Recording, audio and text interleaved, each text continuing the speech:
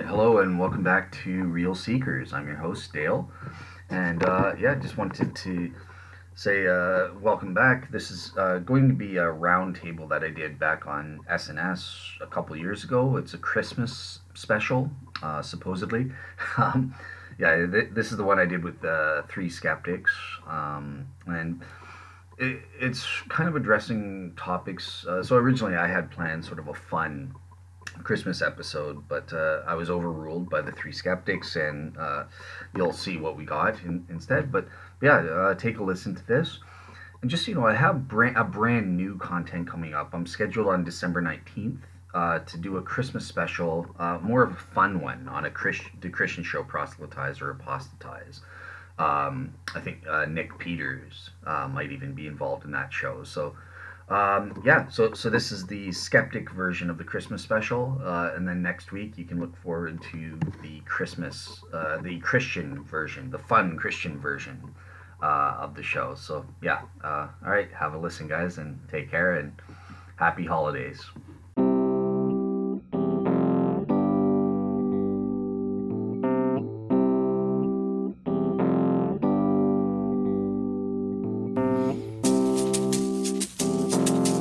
Well, hello, and welcome back to Skeptics and Seekers and Ask an Atheist Anything, one of our roundtables. This is going to be a special edition for the holidays, for Merry Christmas.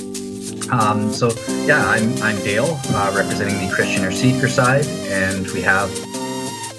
I'm David, and I represent the skeptic or rational side. And from Ask an Atheist Anything, we also have... Merry Christmas, this is Matthew. And happy holidays, this is Andrew Knight. Okay, perfect. As I said, this is going to be a special Christmas edition. We have a set of 5 questions set up. So each one of us has come up with a Christmas-related question to ask each other, and we're going to go around giving our answers. And then we're just going to do a final roundabout, giving a personal note on what Christmas means to us. I guess getting straight into it, we can start with Andrew, because I think he has a very important question that's not really a typical thing that you think about or want to think about at Christmas. But I'll turn it over to Andrew to ask the question. Well, thank you, Dale. So I guess the place I'd like to start is to mention that at this point in the year, at least in the United States, and I think in the UK and Canada as well, holidays put a lot of pressure on families, on individuals, on the disenfranchised. And so it's probably worth starting off this podcast, even though I think we're all happy about the holidays, recognizing and acknowledging that there are those out there who have a very different experience for the holidays. And so we want to be aware of that. And just to say to those who might be listening, if you struggle with depression over the holidays, there is help. And we will include in the show notes contact numbers for organizations that can help you. And this will include contact numbers in the US, the UK, and Canada for adults and children. So if you struggle with the holidays, don't let that be a crisis. Be aware of the things that trigger crisis moments for people that suffer depression. Those points are hungry, angry, lonely, and tired. If you find yourself in one of those states, you're more likely to feel depressed. So be aware of your own personal triggers. This is not counseling advice. If you suffer with depression over the holidays, seek help. And with that public service announcement and the notion that we will include contact numbers at the end of this podcast, Dale, I'll hand it back to you. Okay. I think that was really important to get out there, and I think it was a good idea from Andrew. It's something that we don't really think about. We're more wrapped up in the festivities and stuff like that. So I do appreciate Andrew bringing that to attention. That some people do need help around the holidays. I remember my own self when I was younger. I was at Jarvis Street Baptist Church, and apparently Robin Williams, the actor, showed up. He was filming in Toronto at the time, and he sort of sat in the back. And I found out at that time that he was sort of struggling with depression. And this was around Christmas service, because we usually go there for Christmas time back when I was growing up. So that sort of resonated when Andrew brought this topic up. That's sort of my personal anecdote, what I heard about there. Did you have like a question for people about that at all, or? Well, I think that can probably get right into our show, can't it? And that is, how do we all experience the holidays differently? Because skeptics, atheists, and non-believers in anyone that doesn't believe in the Christian notion of the holidays will experience Christmas very differently. Now, I guess to be fair, there's something like 2.5 billion Christians, right? 2.4 billion. So it's a big deal. And lots of people see it the same way. And in fact, the Christian influence over the holidays can't be ignored, right? But maybe part of what we're going to do today is explore how we as skeptics view the holidays versus how Christians view the holidays. And so, Dale, what is it that you find appealing about Christmas from the Christian perspective? Well, so before Dale answers that, I just wanted to add something to a thing that maybe we can look forward to as we talk about this. So it's one thing to acknowledge that that we have that there's depression around this time of year, but hopefully we can talk a little bit about what causes that depression. Why is there so much depression around this time of year? Because if you have never really suffered it or been with someone who suffered it, you may not understand why anyone would be sad at this time of year. And yet there are a number of reasons why it is. Some of it, I think, lays directly at the Christian notion of this holiday, laid at their feet. It may not be all of it, but there's something to be said about the fact that this holiday that is supposed to be this impetus for cheer and joy and goodwill toward men that causes so many people to want to end their lives. I'm hoping we're going to get into that. So, Dale, what is it about Christianity and Christmas that you find appealing? Okay, so we're going to do so we're sort of doing like what Christmas to us personally, or? Oh, well, tell you what, rather than taking that away from you, what was the first question? I don't know. I have no list in front of because I think we were all just going to ask different questions, and I didn't get a full list from you guys. So that's why I was turning it over to you. Like what question about Christmas do you want to ask? And I'm going to do the same for Matt and for David, and then I have my own thing, and then we'll afterward, right at the end, we'll go around and say, what does Christmas mean to us personally on an individual basis? And guilty as charged, I didn't submit my my question to Dale, so sorry about that. No worries. So, David, what question do you have? Do you have one in front of you? I do have an aspect of that I want to talk about. If you want to start with me, I can go. Okay. All right, we'll start with David. Let's do it. Okay. So, yeah. Yeah, and by the way, this is not the first time that I've come to school without my homework. So, my dog ate mine. So, yeah, that said, I think the aspect of Christmas that I find maybe the most troubling, and I'd like to at least get some comment on from the rest of the group, is the idea that this is the time of year where we can devolve into magical thinking. So I'm a big fan of imagination and using one's imagination and make believe and so forth. I actually enjoy that, but I also am a huge proponent of making a clear distinction between what is make-believe and what is real.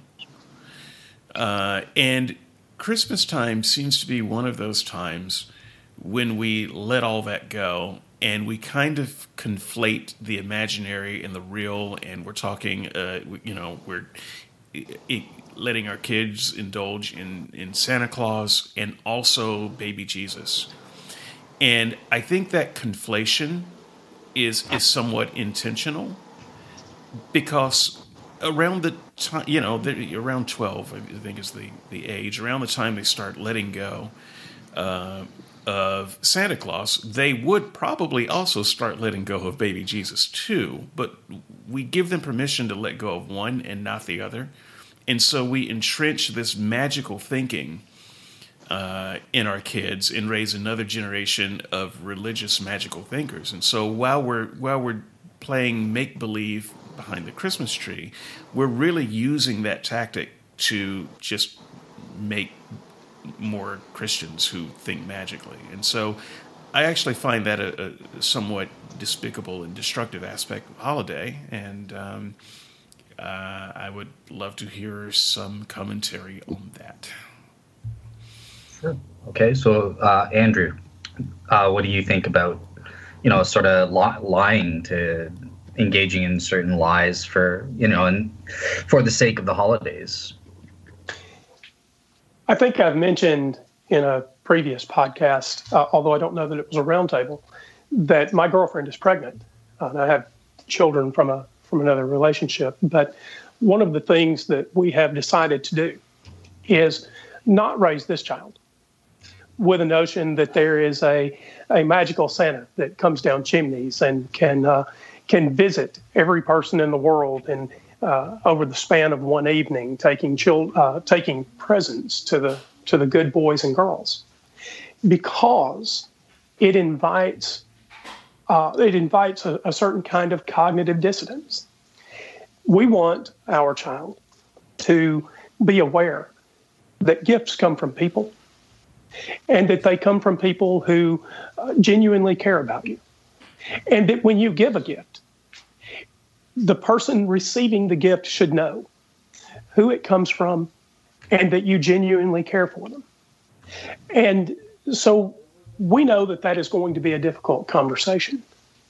But like the other skeptics on this line, I am not for any kind of magical thinking. And I am for imagination. The difference is that we can imagine things that can't happen, right? And so we don't necessarily, I don't oppose reading fantasy books or good stories, but I do oppose trying to enact magic when it doesn't exist. And so there's a difference between what can be and what you can imagine. And if I can just pile on, I like what you said about the kids knowing where the gifts come from. Magical thinking gives them a framework where good things come from unknown, unseen sources. And, if you just write a letter to Santa Claus or wish it real hard or pray for it, or, then the guy, the invisible gift giver, does your thing. And so I think there is something to be said for knowing exactly where the gift comes from. I want to carry that thought just for one more second, and then I'll bow out of this part of the conversation. One of the things that I don't want to do on Christmas morning is have my children open gifts and then have to pretend like they came from someone else. I want to be able to share the moments where I give gifts to my children and use that as a platform to build a stronger relationship. I don't want to hand them a present from Santa and then have to pretend like I had nothing to do with it. So, not for the notion of Santa, even though it's a cultural icon. Cool. All right. And Matt, what are your thoughts about that? I'm quite a lot more relaxed about it. Although I do remember being a new parent as a Christian, and the Santa thing did become a problem. And my personal experience and my genuine feeling is that Santa has been more of a problem for Christians than for non-Christians. And I remember having a conversation as a Christian and a new parent with a father who was both a new Christian and a new parent, and he tore his mind apart, the problem of Santa and what to do with his children. And he, as soon as they were old enough to understand the concept, he came straight out and told them that Santa was make-believe and was just a myth in the stories. And yes, people talked about Santa as though Santa was real, because his problem was, and he's not the only person who I've had that kind of conversation, was if I talk about Santa as though Santa's real and then my children realise that it's not true, then they're going to come to the same conclusion about Jesus. And that was basically the source of his, I'm going to use the word trauma, because he really did have a big mental issue about it. And he's not unique, and I know I wasn't unique in having that issue. But in terms of what we did as a Christian family with a young child, was we took a very relaxed view about Santa. And we talked about Santa, but we never said, yes, Santa's real, and we never said, no, Santa's fake. We just talked about Santa in the context of Christmas. And my daughter's bright enough and she worked it out. But what really triggered it all off, and what was the most amusing thing about it all, was actually the tooth fairy. And we talked about when the first teeth came out and we did the whole tooth fairy thing. And my Christianity was beginning to wane by that point. And my daughter is such an annoyingly bright brat. I tell you, I love her to bits. But she would write letters to the tooth fairy, and we got told off for not making sure that there was a tooth fairy reply to her tooth fairy letter. So we started to have this bizarre scenario where my daughter would put her tooth under the pillow and write this whole screed to the tooth fairy, and there would be me at 10 o'clock at night writing this ridiculous reply back, pretending to be the tooth fairy, and put it under. And it became more and more colourful of it. And eventually my daughter came out, and she'd known about it for ages. She'd been playing us a ridiculous little thing. Said, the tooth fairy is not real, is it? You guys are just faking it. I said, oh, thank goodness for that. I said, yes, that's right.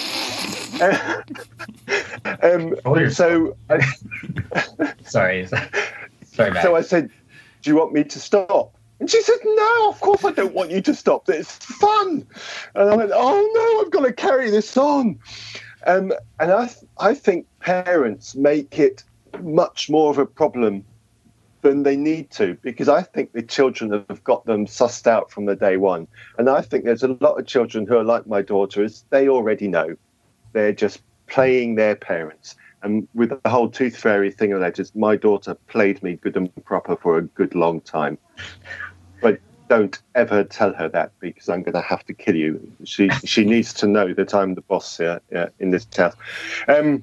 Anyway, what was my point? Yeah, but so I think the whole myth thing is more of a problem for the Christians, because of the connotation. If they realise I'm lying to them about the mythical Santa, they're going to think I'm lying about Jesus. So it'll be interesting to hear what your take on that is there. But as an atheist now, as a family, I actually don't mind Father Christmas. I'm quite happy to talk about it. We all know there's no Father Christmas, but we still talk about Father Christmas. My in-laws still put presents under the tree signed Father Christmas, and we just enjoy it as a spirit of Christmas, and it's quite good fun, actually. Yeah, excellent. I think... and I'm glad Is your nose okay, David? Because it sounded like that amused you. Yes. No, I'm better now. There's this thing called a mute button, Dave. I don't know. Perfect. I know so little about this technology thing. I love that you were giving lessons to Alan before muting. But all right, so yeah, I'll give my answer. I'm sorry. Lectures to who? To Alan about how to. I haven't. We haven't introduced an Alan. Who are you talking about? Oh, okay, never mind. Is that Father Christmas's alternative name? I think so. And by the way, you call him Father Christmas? You people in the UK, man. What, is it father as in Catholic father, or father as in daddy from another mother? Is it father? I mean, what? It's a Catholic, right? So, Well, he definitely doesn't visit the bedroom, so he can't be Catholic. Okay. okay. Oh boy. Okay. Wow. No. So, Oh, sorry, we're gonna have to cut getting back that. to serious, No. that's a joke. There we go. So, are yeah. you sure he? No, never mind. Oh, Never mind. I All right, now, everyone, Merry need a Christmas. sandwich. Okay, so it's my answer, the Christian answer. So first of all, I want to say I'm actually with. Before I was a Christian, I was with Matt 100%. I don't see the harm. I was the kid playing my dad. I remember I found out there was no Santa Claus. I'd gotten a video game from Santa, and we were going to return it. And then it's like, the clerk was asking about it, and he was like, "Well, my wife bought it or something," and he didn't realize what he had said, but I picked up on it, and that's when I realized Santa's not real. As a kid, it didn't affect me. I went on pretending and happy and having a good time, getting gifts from Santa, and that sort of thing. So I think that people can differentiate. Like, it didn't impact me personally in terms of, oh shoot, well, if Santa's fake, then I guess God's not real and that sort of thing. But as a Christian, I have to recognize, I mean, this isn't the case for everyone. Making this connection can and does have a serious impact that could affect someone's salvation. They might see, well, if Santa's not real, then I can't trust you that Jesus is real or that God is real. So I've sort of evolved. I've tried everything to think that I could think of where I could, if I were to have kids, that I could preserve Santa for them, because I want them to have. You don't have to worry about it, Dale. I'm sorry. Sorry. Never mind. I want them to. I don't understand. Hey, don't, It's okay. It's not worth chasing. It's a squirrel. I need a sandwich. Okay. I get it now. But yeah, so what was I saying? Yeah, even thinking about, well, Santa does exist in a logically possible world, so therefore I'm not lying. Stuff like that. But at the end of the day, no, it is lying. So as a Christian, I wouldn't be able to lie about it. I would have to let them know about the difference, and we could still go through the motions and have fun, but put them in a position where they actually believe there is a real Santa Claus and that sort of thing. As a Christian, I wouldn't lie to them. So yeah. I want to follow that point, Dale, because you said, it didn't really affect you as a kid. Just to express part of the continuum here, it did affect me as a kid. Me too. In fact, my family tells a story. And I remember this moment. I lived in this two-story house where I grew up, and my mom was downstairs washing clothes this particular holiday season. I guess I was 6 or 7. And I'd been watching these Christmas specials and, raised on Christmas, right? Raised with a Santa Claus. And I think it was my older brother that told me there was, you really need to give that up. Santa's a bad job. No such thing as Santa. And I was quite upset by this. So I go downstairs. My mom's washing clothes, and I interrupt her. It's a crisis of faith for a kid, which means it's a real crisis, right? And I confronted her. I said, "Why have you been lying to me all these years about Santa? Is there or isn't there a Santa? And if there's not, why do you lie to me?" Now, it seems sort of funny because we can all see a 6 or 7 year old doing that kind of thing, right? And it's kind of amusing because we all know as adults it's really not a big deal, right? But it was a big deal to me because it really did mean that my parents had been trying to promote this ongoing idea of a Santa, and it was a lie. It did bother me that my parents could participate in an annual ritual to lie to me about something that didn't exist. So can I say how it affected me? Because I was different. I wasn't. I don't know that I ever believed, but I did go to schools with kids who did believe, and I also had the experience of growing up in neighborhoods where people were, let's say, well below the middle class average in America, and so I did not grow up wealthy, and I did not grow up in a wealthy neighborhood. We weren't exactly third world, but we weren't exactly first world all the time either. So that said, I had the experience of seeing the story in a very different way as it played out. And it played out this way. Good little boys and girls were from rich families, and bad little boys and girls were from poor families, because that's how the presents were divided. And you come to school and you have the show and tell, and you talk about your presents. There's this clear line of delineation between those who had really nice, cool gifts and those who did not. And I found the whole thing somewhat distasteful. That was always somewhere in the middle. My parents worked very, very hard to give us stuff. But I knew how hard they worked, at least most of the time. Some of it I didn't. But a lot of those kids, they did not. They could not put together the idea that this is just a matter of your socioeconomic place in the world. That's not how the Christmas story goes, and it plays out very badly in communities where people are very poor. Dave, so David and I grew up in the same community. We went to the same school, at least part of the time. I'm wondering if we should talk about the Christmas holiday and the party in the gym for all of the kids that we went to school with. It's painful. I would rather laugh at people. It is painful, but it is part of that story that you just told. It is part of it. It's true. I mean, you say whatever you want to.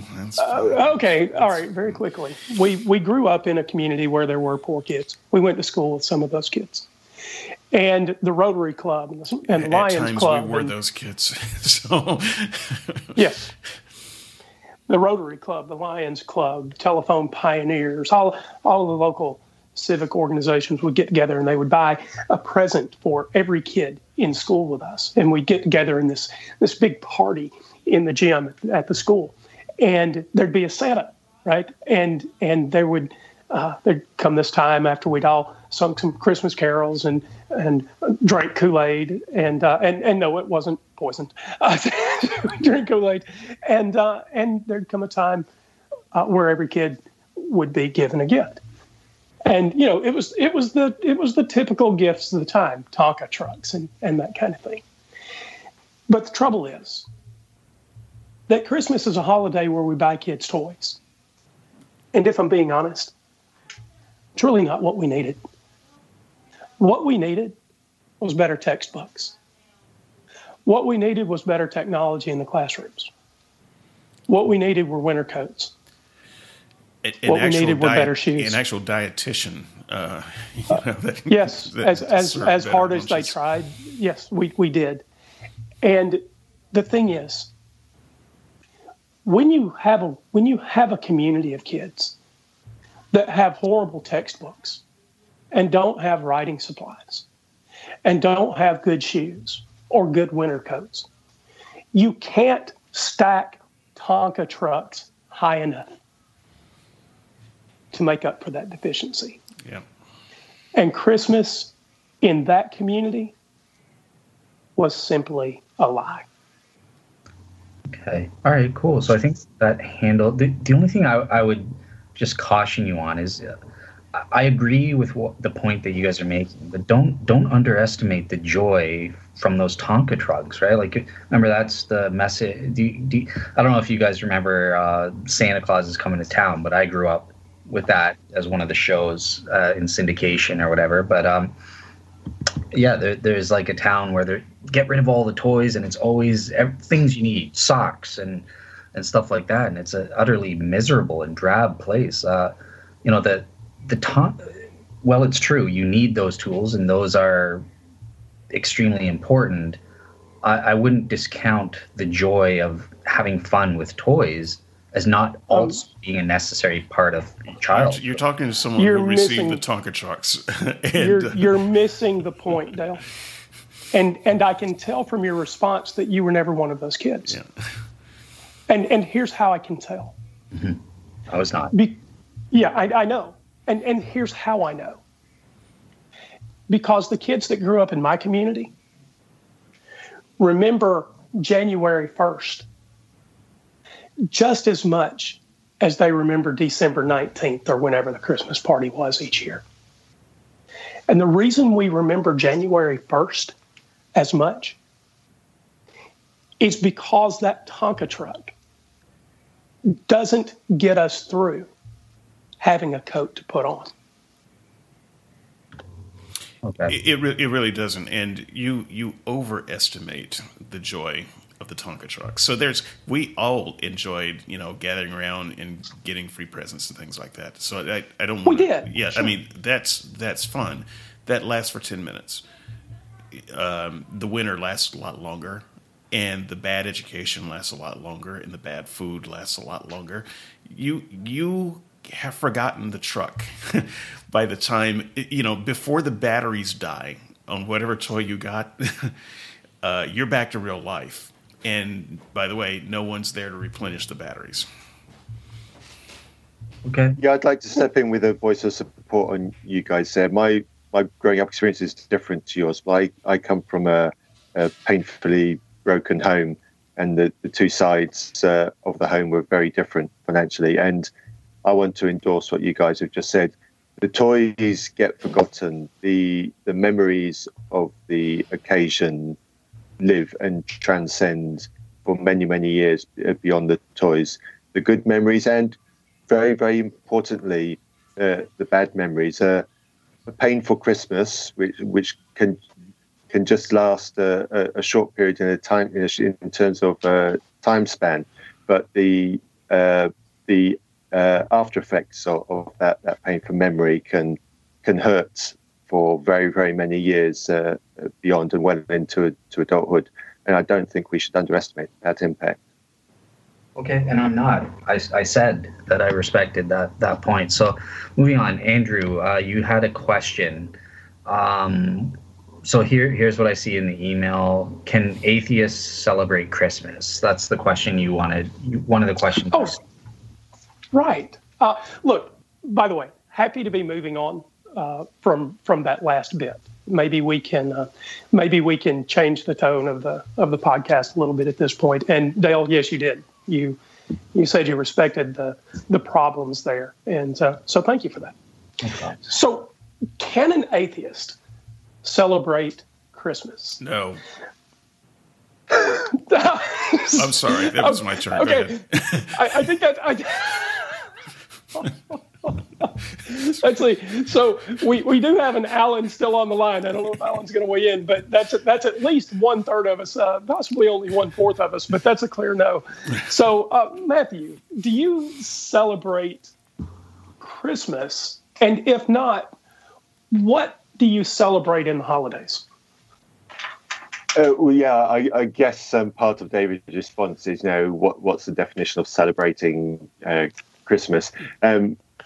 For those who aren't aware, I am an atheist in a Christian family, so Christmas happens the Christian way pretty much all of the time, and I'm okay with that. I'm accepted that. I'm married into it as a Christian, so I was going to say that's my lot in life, but that's not the right phrase. No. So not if your wife hears this. It's not.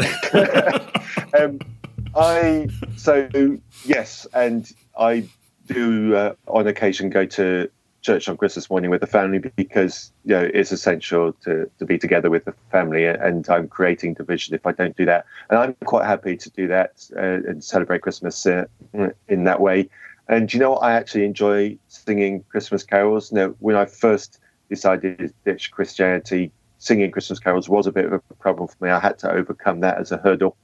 10 years later, I'm good with that. I enjoy singing Christmas carols. I enjoy having a bit of a group sing song in church on that. The sermon is usually very short and pithy, so there's nothing there for me to really react against.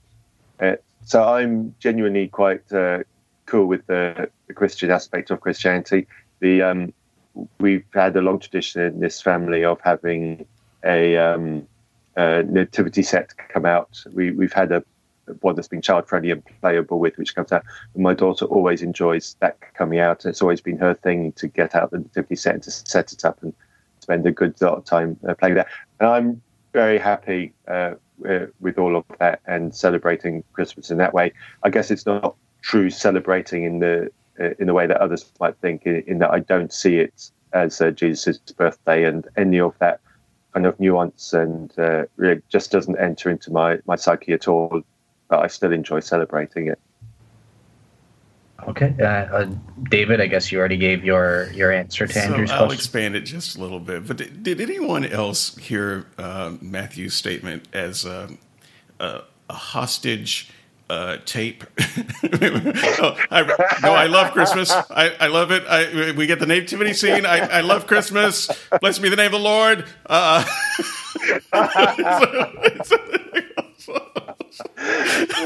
love it for the free alcohol.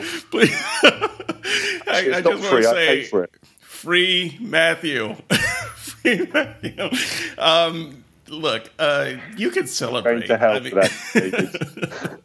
You can celebrate. I mean, you can celebrate anything you want to. And a part of me enjoys the secularization of Christmas. I love to see it corrupted. I love to see, around this time of year, Christians scrambling to remind people for the reason of the season.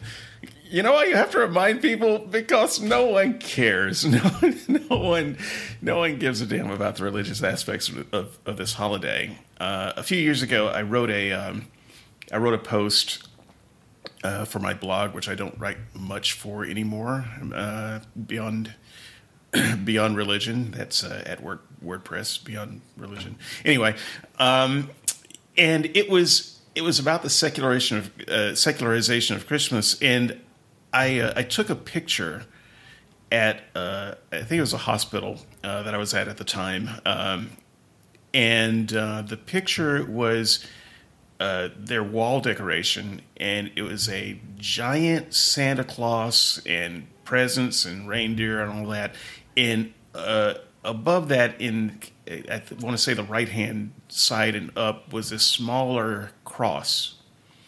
And I thought, that's perfect. So they've got the cross in there, but it's overshadowed by this giant Santa Claus.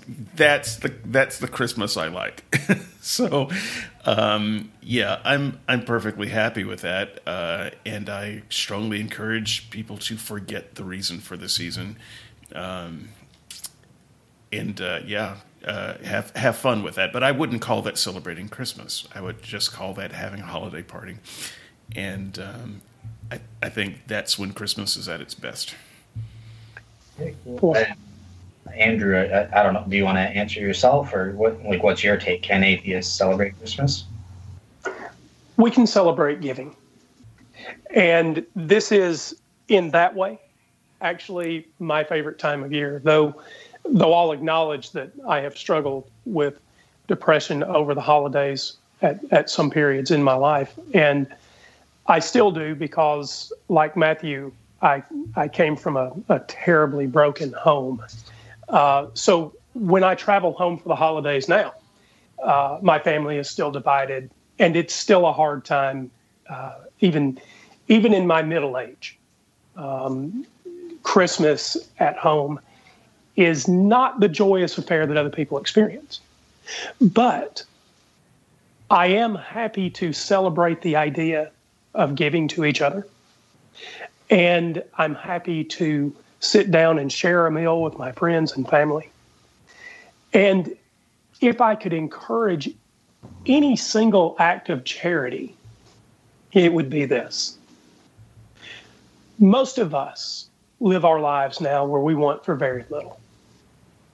A couple of years ago, my family got together, and rather than exchanging gifts, we took our money and we found a local family. And we bought the things that this mother and her children needed. She was recently widowed. And she didn't have things like beds for her children. They didn't have cookware. She was really in a bad place. And rather than giving gifts to each other, that's what we did for Christmas. We haven't done it since. I think it's tragic that we haven't.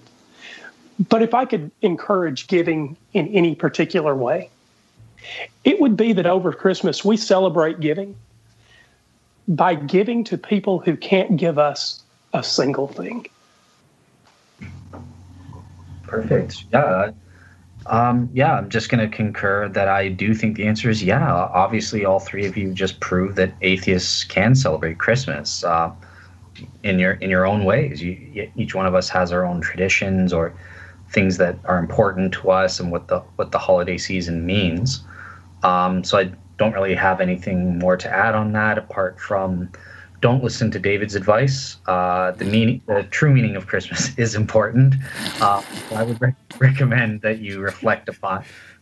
What would you say the true meaning of Christmas is, Dale? Because I don't think the audience knows. It's so. Would you interrupt their viewing of The Grinch That Stole Christmas so that you can tell them the true meaning of Christmas? Are you serious? Do you think? Sure, go ahead. Knock yourself out. This is, we never give you a chance to evangelize.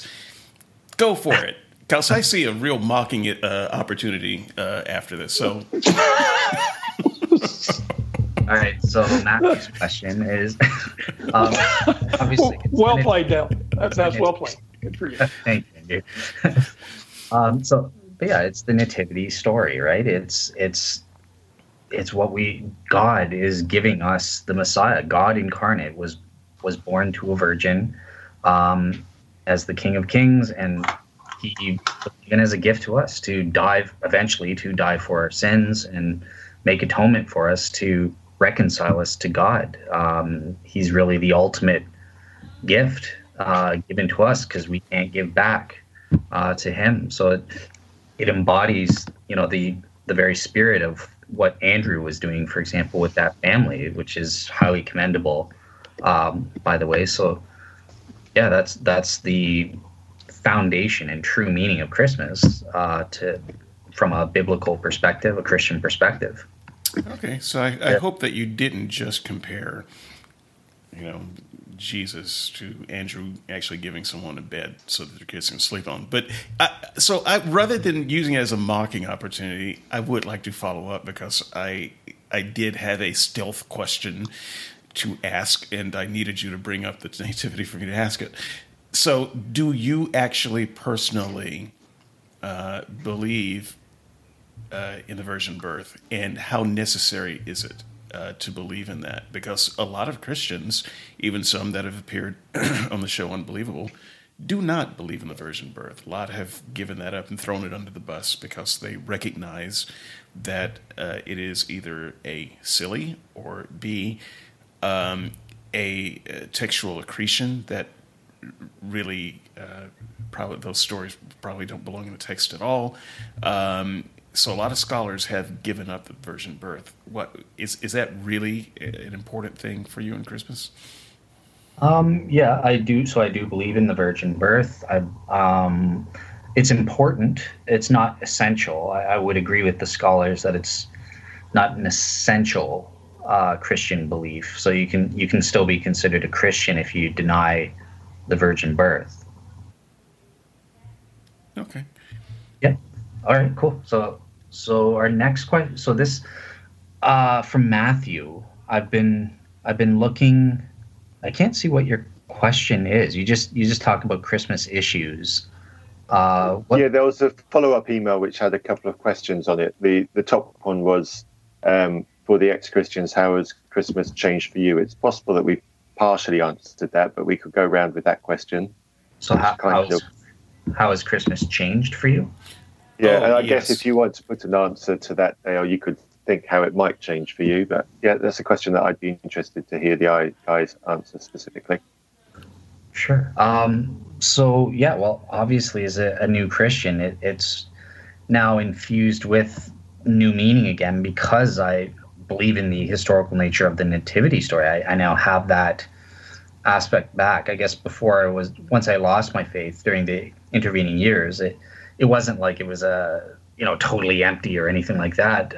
But there was a noticeable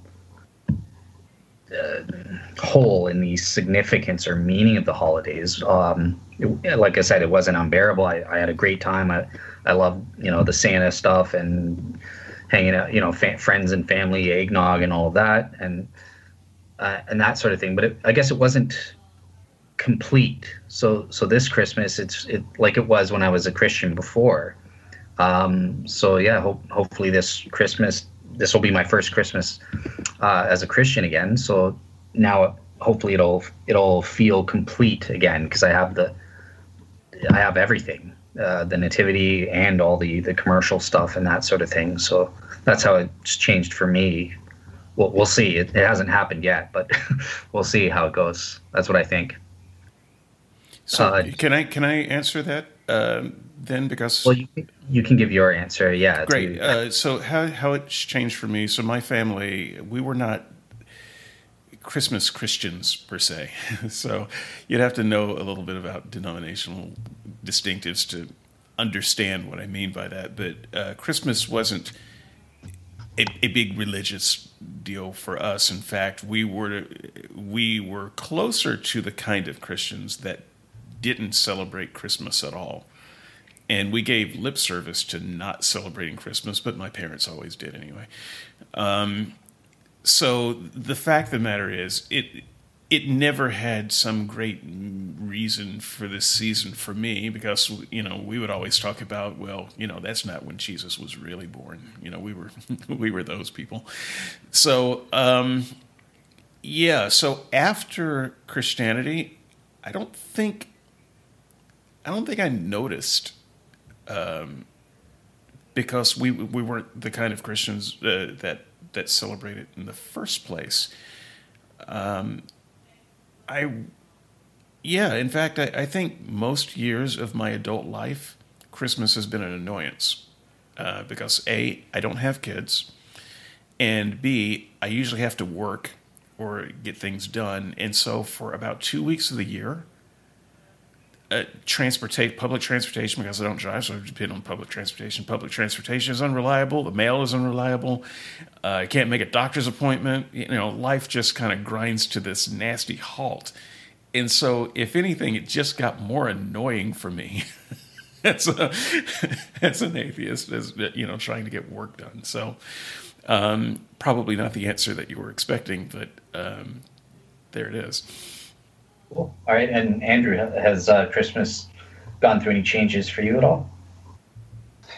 Yes, I find that because now it's just a season of giving, right? It's where I get together with my friends and family and we share a meal and perhaps we exchange gifts. We don't necessarily.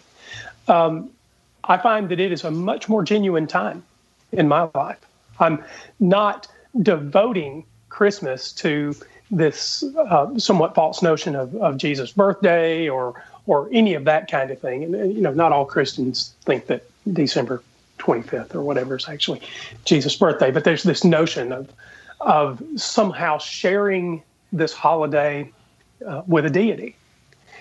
And the thing that I like most about shedding my religious background is that in this particular season of giving, it is more pure for me than it ever was, because I get to focus on the people in my life that make a difference. And that is the thing that I love most about this season now. Excellent. Perfect. I think everyone... Oh, Matt, what about for you? It's your question. Has Christmas changed for you at all? Yes, it has changed for me. And as an individual, I find Christmas is more relaxed and I enjoy it a whole lot more. It wasn't something I would have predicted before I gave up on Christianity, but that's certainly how I feel about it now. And it starts with subtle things, I used to get terribly, terribly frustrated at hearing Christmas music in shops before December. And now, I go, might roll my eyes, but actually I don't mind it as much as I used to. Hearing people say happy holidays, it used to be like someone was spiking at my soul when I would hear that phrase. And now I'm like, nah, so what? They're still wishing a seasonal greeting. Really, what does it matter what words they've used? But those little things build up. And as a child, I remember occasionally thinking, why are we always going to church? And the whole church element is completely removed from me. I still attend, but it doesn't have anywhere near the same meaning to me. So, how I view Christmas has changed. I still enjoy calling it the season of goodwill. I do spend time thinking about others. I haven't been quite as practical about it as Andrew has. That is something I should do, although we have done charitable things over Christmas as a family. But taking the religious aspect out of it for me has made Christmas more relaxed and more enjoyable for me, and I like that change.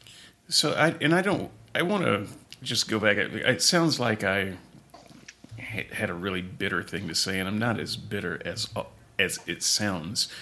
I don't want to pour mouth. Yeah, well, there's that. But no, there's an economic disparity a little bit in how some people would think about the holiday, and it's important to bear that in mind. For me, for instance, I'm not. Well, I've almost said I'm not poor, but when I look at my bank account, maybe that's not true. But the thing is, I don't have 2 weeks vacation off to go and play in the snow and do Christmas shopping and all of that. It's unpaid time off where I have to get things done, and if I'm not working during the Christmas holiday, I've got a couple of weeks or a month or however much non-productivity of money that I'm not making, and life gets harder for me when the world doesn't work normally. And so I don't actually look forward to holidays in that sense. I work during Thanksgiving, and I look forward to it. Even when I had good jobs with benefits and all that, I would work through the holidays for the time and a half. So I'm one of those guys, and so I really do. And there were a lot of people like me in places where I've worked, and this is just an aspect that doesn't get talked about that much. So it's not that great when you are forced to almost be unemployed for 2 weeks or however long it is because you got to work and you don't have the savings, and it's expensive even if you're not buying a bunch of presents. And go ahead. Sorry, well, just very quickly, because I want to respond to something that David said there that I've observed in my broader extended family. We all have parts of our family tree that are less well off than other parts, and for whatever reason that happens to be, and for those people that are not particularly well off, Christmas is a hardship because they feel compelled to give.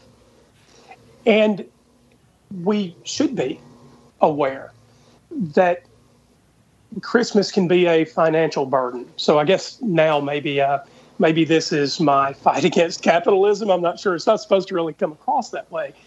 But it's just another acknowledgement that there is an aspect of a giving season that can be quite demanding.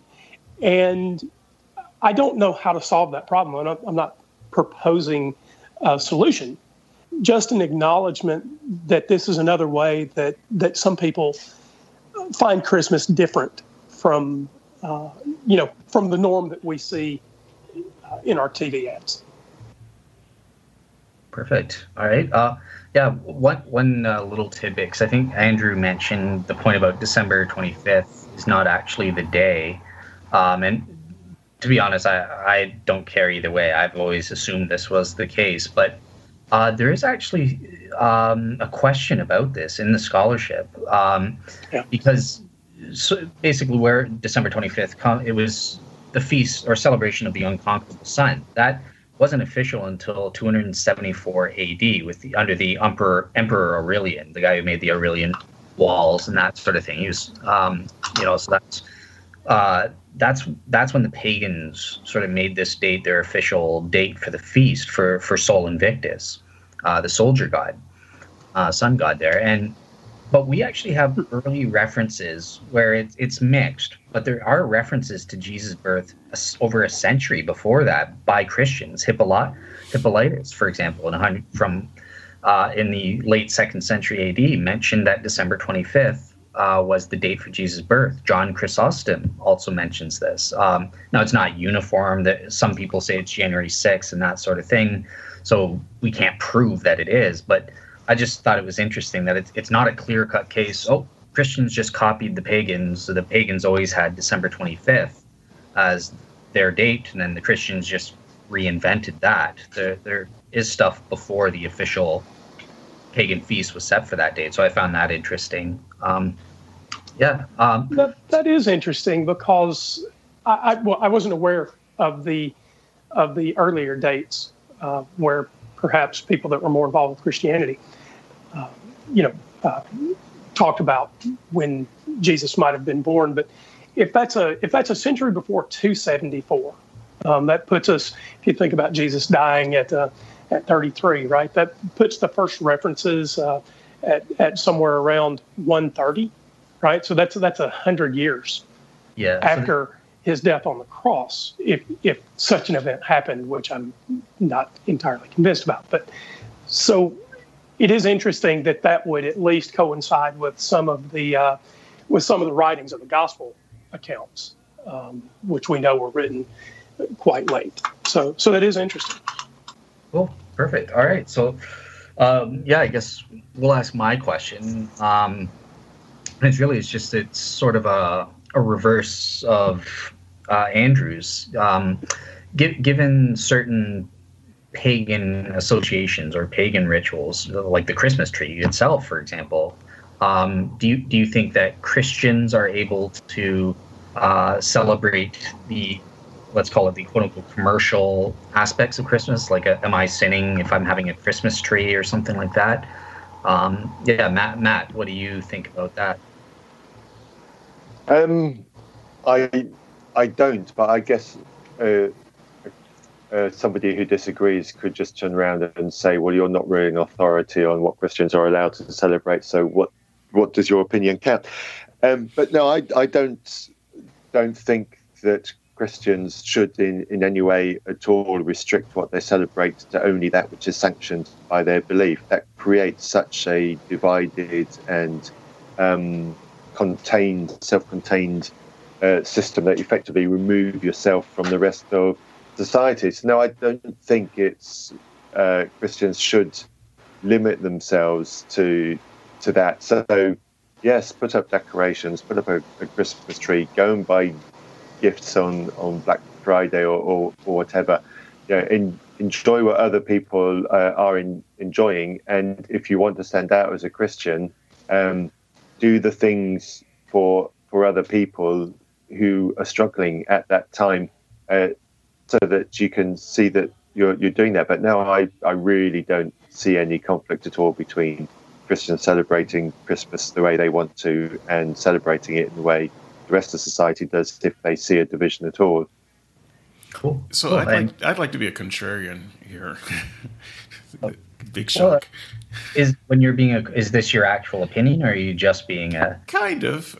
Okay. It's hard to know my actual opinion because I'm so far removed from being a Christian. But I can tell you the kinds of thoughts I had as a Christian, the kind of sermons that I preached as a Christian, and even when I was a Christian, when I was also a songwriter, I had a tradition of writing a Christmas song every year, and it was something of a scathing commentary on Christmas. So yeah, I think that there's some truth in my contrarianness here. And it evolves not around the Jehovah's Witness style, this is a pagan holiday and you shouldn't have anything to do with it. I don't actually care about that. It revolves around the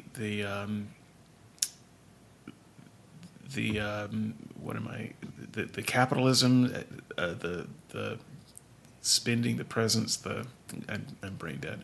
So it's all that. And when Matthew says, well, there's no conflict, well, there may not be doctrinally, I'm not sure. But there is always this aspect of what would Jesus do? And I always had a real problem imagining Jesus participating in our traditional notion of commercial is the word I was thinking about. Our traditional notion of commercialized Christmas. And I look at marketers and how they market Christmas. Do you notice that there's no religious connotation whatsoever in Christmas advertising? Unless a church is advertising for you to come see their Christmas play or something. And the reason for that is because I think that marketers do recognize an inherent conflict between the commercialism and any part of the Jesus idea. And so they throw out the Jesus idea because they can't make those two work together. So I do think that as a Christian, they should actually stop and think a little bit longer about whether they should make their list and go to the mall and engage in Black Friday and do all this kind of stuff. Because, every time I hear families say, it's commercialism, it's taken over the holiday, blah, blah, blah, they always say that in the context of having just got back from the mall and spending $1,000 on Christmas presents. So, I think that some people do recognize that there's a conflict, but they can't seem to do anything about it. And I would say that, if I were putting on my Christian hat, stop a little longer, reconsider, actually maybe have a year where you have family and love and Christmas cards, but don't go to the mall. Don't strap out the credit card. Don't do all of that. And just try it and see if that feels a little bit different. Cool. And Andrew, what are your thoughts on that? Scott is. I don't think that I have much else to add. I think that'll shut her down for me. So you're more on David's or Matt's point of view? Well, I think put me solidly on the horns of that dilemma, didn't you? That was very well played. I think what I would say is let's celebrate this season however we celebrate it, with the notion of being as gentle to each other as we can possibly be. And probably for me, that means not imposing a lot of financial stress on the people around us. If you can give gifts, give them. If you can't, don't feel obligated to, and the people around you shouldn't obligate you. If this season is to mean anything, it should mean the time when the best of ourselves is the best to the people around us. Cool. Yeah. I believe it or not, I'm going to be weird and agree with both. So predominantly, I agree with Matt. I don't think there's anything wrong theologically with having a Christmas tree or having presents and stockings and that sort of thing, or watching Christmas specials on TV or that sort of thing. But I also I think David's point sort of resonated with me about if you're a Christian, you should really take a time out to contemplate where are the priorities first of all about this holiday, and even maybe take a year off and do what Andrew did, and instead of getting presents, just give away presents to people who can't reciprocate. That might be a good way of sort of remembering, hey, this is about I've already been given the ultimate gift with Jesus type thing. So I think I agree with both of you. You both had valid points to raise. So I want to share just a little bit of my hypocrisy here, what some might call hypocrisy, but I've tried to live that reality. You haven't seen my private convos about you, right? No. Yes. Oh, damn. Yes. Oh, darn. Yes, I'm in your computer all the time. I knew it. That's why it runs so slow. But at any rate, It all makes sense. yeah, we'll talk about those websites later. I've got recommendations. So where was I? Yeah, so here's the problem with the thing that I said that sounds so good. I've tried to live that way. I've tried to do it, even as a Christian. I tried to do it, and I'd get my wife to agree. Yes, we're gonna enjoy one another this year. Because we say it's all about being together and family and friends, so let's make it that. And I am still the first to break down and go spend money I don't have and buy gifts. It's really hard to not do that. And I think the fact that it is hard to not do that indicates how much of a problem it is. Yeah, you can get so easily caught up in the season, right? Because you're getting pressure from everywhere, like, oh, what did you get for Christmas? And people are commercials telling you to go shop and everything like that. So yeah, it can be easier said than done. So yeah, try to have that strength of will if you can. One year, like I'm like I said, I'm really impressed with Andrew's tale of what he did that one year. I wish I've never done something like that. I wish I could claim that, but yeah, it's easier said than done. So if we were as good as we should be, it would be the tradition and not the exception to the tradition. So I'll just say that I really enjoyed it. I thought it was great the year we did it, because it allowed us to get together around a common theme. And then when Christmas, the day came, or the evening before, I don't remember whether we shared a meal Christmas Eve or Christmas Day, but when that day rolled around, the only pressure we had was to show up and share a meal. And if there was anything that I took away from it that I liked the most about the experience, it was that we all gave together to somebody that needed it. Mm-hmm. And then we were able to just share the day. And it was powerful. I wish we had continued the tradition. I push it every year. I hope that it comes back. Yeah, but because you're an atheist, after you gave the beds, you probably went and ate their babies. So I mean, no, not all of them. It's not possible for an atheist, all right? Like, I didn't eat all of them. That is, I was giving. I left one or two. You're not as just bad like the fastest ones. You left one, just like Zeus's dad, right? Kronos. The one that I thought was one to tell the tale. The one that I thought was most likely to grow up and be a skeptic. Those are the guys you got to watch out for. But I do have a serious point to end off on, as sort of a contradictory thing that was an interesting lesson for me, because we're talking about, like, it's always out of selfishness that we receive gifts and stuff. And actually, that's the way I thought. It's, I always give of myself. I compromise for you. We'll see whatever movie you want to see, or like I'll give gifts, but I get nothing. And we assume that's always the case from selflessness, but it's not always necessarily that. It could be a form of selfishness, because people get joy from seeing giving to you as well, right? Like, for example, parents with their kids, as Andrew's going to be, well, you already have kids, so you'll know, but you get more joy out of giving to your kids and seeing their sorry, that's the opposite of my point. But the point is, there is a lesson of humility in being able to graciously receive gifts as well. This was something I learned from David Suchet, and he was doing a documentary in the context of shoe shiner, and he was saying, no, I feel me being up on a pedestal and you're shining my shoes as though I'm above you and stuff like that. And he's like, look, you gotta.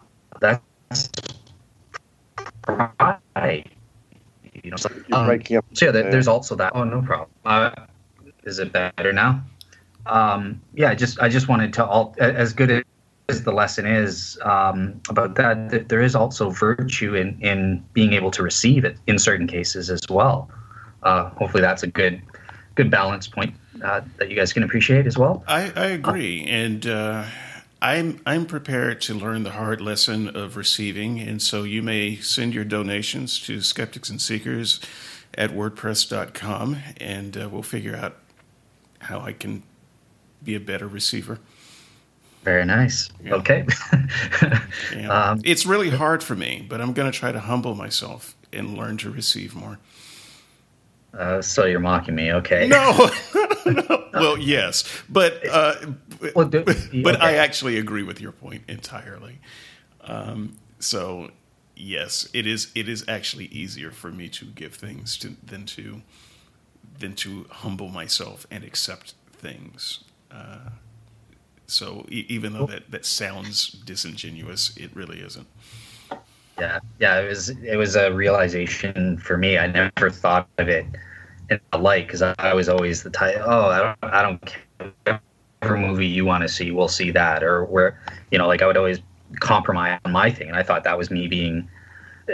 So yeah. Anyways, I'll just say, yeah, that's a good lesson as well to look at it from both angles there. So. Yeah, I guess that's it. That's it for the questions there. The last thing that we could do, even though I think we've already sort of done that, is just go around and say what Christmas means to us personally. Do you guys want to do that, or do you feel? Sure. Why don't we bring in our special guest if he's still hanging around? The one that I by accident mentioned. That would be me. I'm here. Hello. Woohoo! Hey. It's been a long time, man. When was the last time I talked to you? It was like an hour. 45 minutes ago. Oh, for goodness. so yeah, Alan. 15. Yeah, sorry. So, Alan, let me just jump in here. So you've heard the conversation so far. Yeah. Take a minute and give us your perspective on the things that stand out to you. I'd love to hear some of what you have to say about this. Oh, right. Well, I really felt it was quite depressing, really.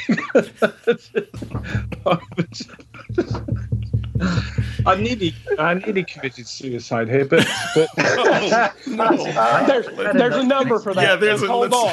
We're going to put a hotline number on the screen right now. I couldn't find a razor. I was kind of like, the best I got was like a paper cut from the Shroud notes. I mean, that wasn't my. If you had only asked, we would have all given you a razor as a Christmas gift. I had a fun, lighthearted episode planned, but these guys all teamed up on me and wanted the. So you can blame these guys, the skeptics. You shouldn't have thrown me the ball at the beginning to just. That's where this thing went off. What I was going to say is I'm so glad I was not part of this conversation. There's nothing I can say. I just know. I hate Christmas. I really hate Christmas. I live to see December the 26th.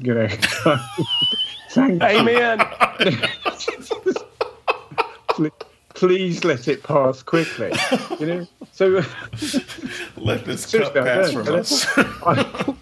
I don't have so Christmas is a kidney stone and it's a luxury. I dreamt kidney stones. I can't. I tell you, I saw a Santa in it was outside a supermarket, and they got this kind of jingly Santa sort of singing along, this dummy Santa. And I got this idea of making a video, sort of a fun video, where I walk past this Santa, turn back, go to the Santa, and kick the out of him. I was going to put in great sound effects of me punching him and the sort of wonderful song he was singing, sort of delightfully. Yes. So clearly, Alan is not Canadian. Alan, do you guys have the bell ringers? The Salvation Army is it? I live very close to a Salvation Army, whatever it's called. Well, so at the stores and malls and things like that, they come out and they're outside the door and they're constantly ringing the bell. And there's a bucket there for you to give donations, and I think that's what Andrew's talking about. Right, but that's not the great part, though. That is not the great part of the Salvation Army bell ringers. So if you're really observant about these men and women, and by the way, give to people that need. So anything that follows I do not give to the Salvation Army. I do not endorse this endorsement. I give to Goodwill because it is a secular organization and the Salvation Army is not. So I want to get that out. A lot of people don't realize that Salvation Army is a church. It is that is correct. That is correct. It is. So when you give your money, you are not necessarily just giving it is not strictly going to people that need it. There is a church element. So Goodwill is a secular organization, and their money all goes to that cause. Okay, that said, here's what's funny about the Salvation Army. They stand out in front of all the stores, the Walmarts and the Krogers and the Targets and et cetera. They ring these bells, and they ring them and ring them and ring them. They almost never stop.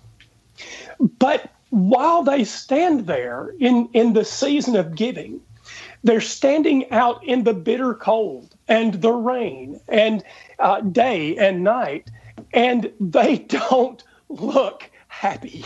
They're not happy. They're not happy. It is the season of giving to people who least look like they want to be involved. Well, the irony even runs deeper than that, because what they're doing while they're ringing those bells, even for the people who have nice Christmas cheer, they're just annoying the heck out of everybody.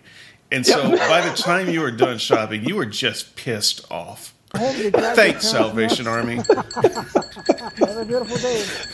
So this is the Skeptics and Seekers and Ask an Atheist Anything present to our listeners. I'll insert some bell ringing here. Yes, find the happiest person you know and play them the past hour. Oh, I know. That'll teach them. Give them a razor for Christmas. Just make sure it's not a safety razor. Come on. Social responsibility. Hey, in the U.S., we have Second Amendment rights. We don't have to fool around with something as iffy as a razor. Yeah. Right to carry, right to shave. All right. That was good. Good to hear. Thank you for the positive feedback, the constructive.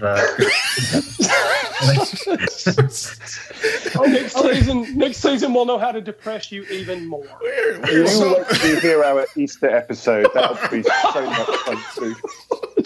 That one actually comes, just for the listeners, that one will actually come with blueprints to properly crucify someone, so that as we describe it, you can follow along. Oh God, I need a sandwich. All right, perfect. So yeah, I think it's been a good time. We even managed to get Alan in there. I guess Merry Christmas, everyone. Please, don't let this depress you too much. But yeah, listen to it and then have a great time and have a good holidays with your family and friends.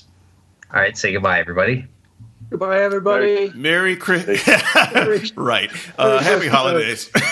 All right, Merry Christmas. Happy holidays, and stay tuned for the numbers that were promised. All right, bye-bye. Merry Christmas, everyone. All right.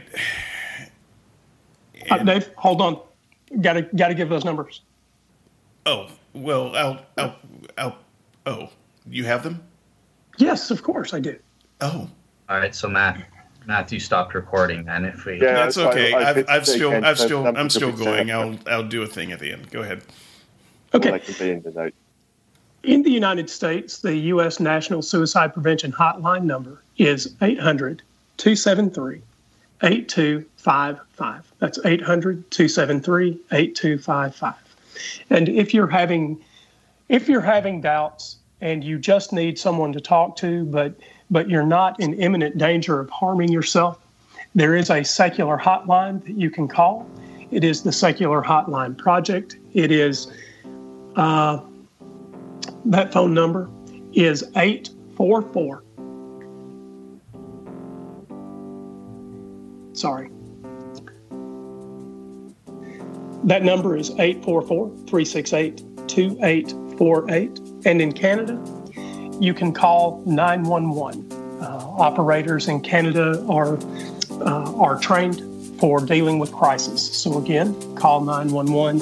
And in the United Kingdom, you can call 0800-1111 if you're a young person experiencing crisis, and be aware that number will not show up on any phone bill.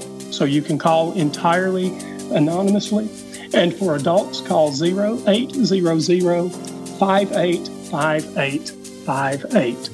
Thank you, and happy holidays from the Round Table.